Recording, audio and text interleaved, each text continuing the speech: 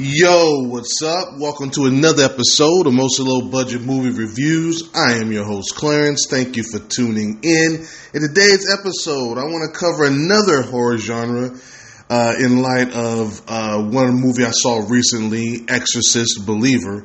My full review is up on that, so definitely go check that out. I decided to explore some more demonic possession movies. Now, this one really only has one rule. Another entity, could be mythical, supernatural, or religious, needs to possess someone. The standard in the genre is usually it's children. They always make them say some messed up stuff. The more messed up, the better. Oh, and there is usually some sort of transformation or contortions, that kind of thing. Again, not required, but a cool if done correctly. And just like the previous episodes, I'm going to go with some that are not super popular, like the aforementioned Exorcist, Evil Dead, or even the more recent Hereditary.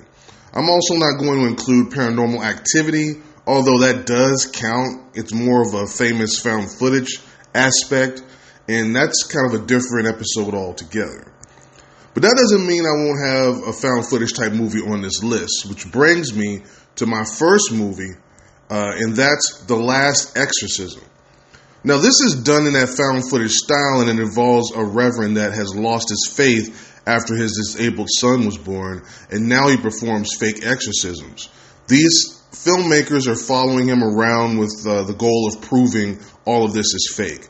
Now, he accepts a job on this farm, and he goes through the motions and tells them she's fine after he does his whole little exorcism thing. But later that night, he shows up at his hotel, and she ain't cool. So an investigation begins, still thinking there is a logical solution. The possession scenes are really well done, and they do craft some really creepy moments in there. I like how the investigation plays out, even if it's pretty predictable, since it is what you think it is. But overall, it's a pretty solid movie at the way they go about it.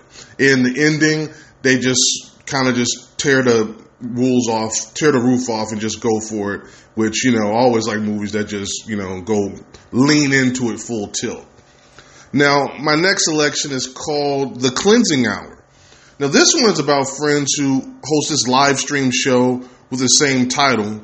Father Max, who we find out later has lost his faith with the Catholic Church, performs an exorcism every episode.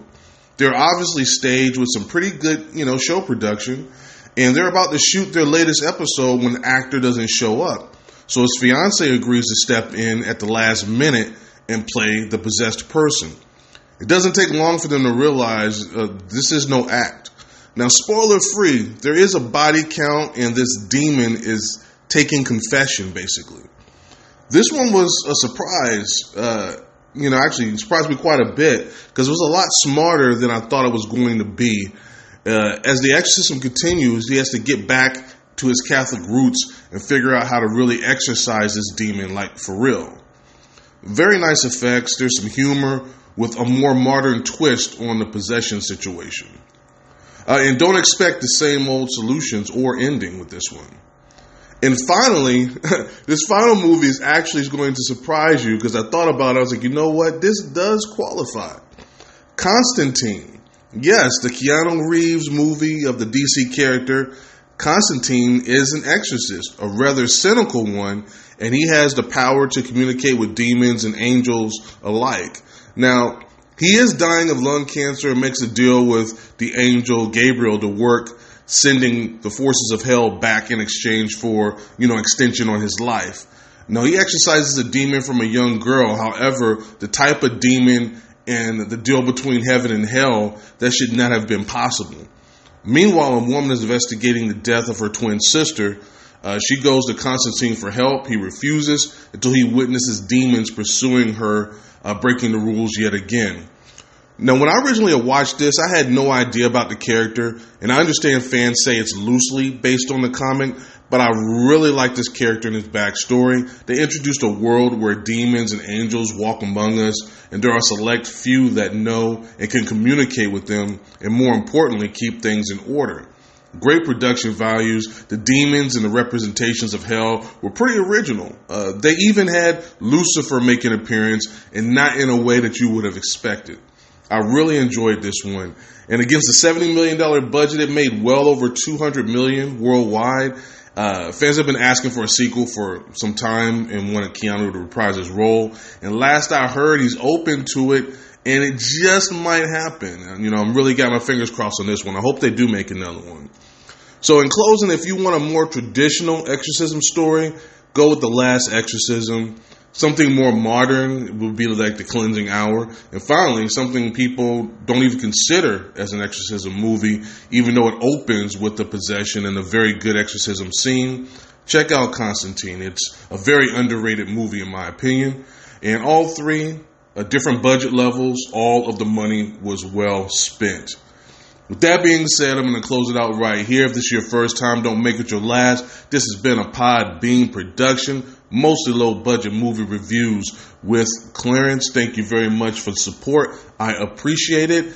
And we only have a few more days left of the month, which means I still got some horror content coming. But again, I'm going to be doing all these other movies that I did miss out on while I was just focusing on horror. So don't worry. I know there's a lot of streaming stuff that came out. Some other movies that came out. I definitely will be going back through my queue and getting to those as well. But we're going to close the month out strong. Again, I got several episodes I need to complete and get those up. But again, thank you for sticking with me this long. I appreciate you, and I'll see you guys next time. Peace.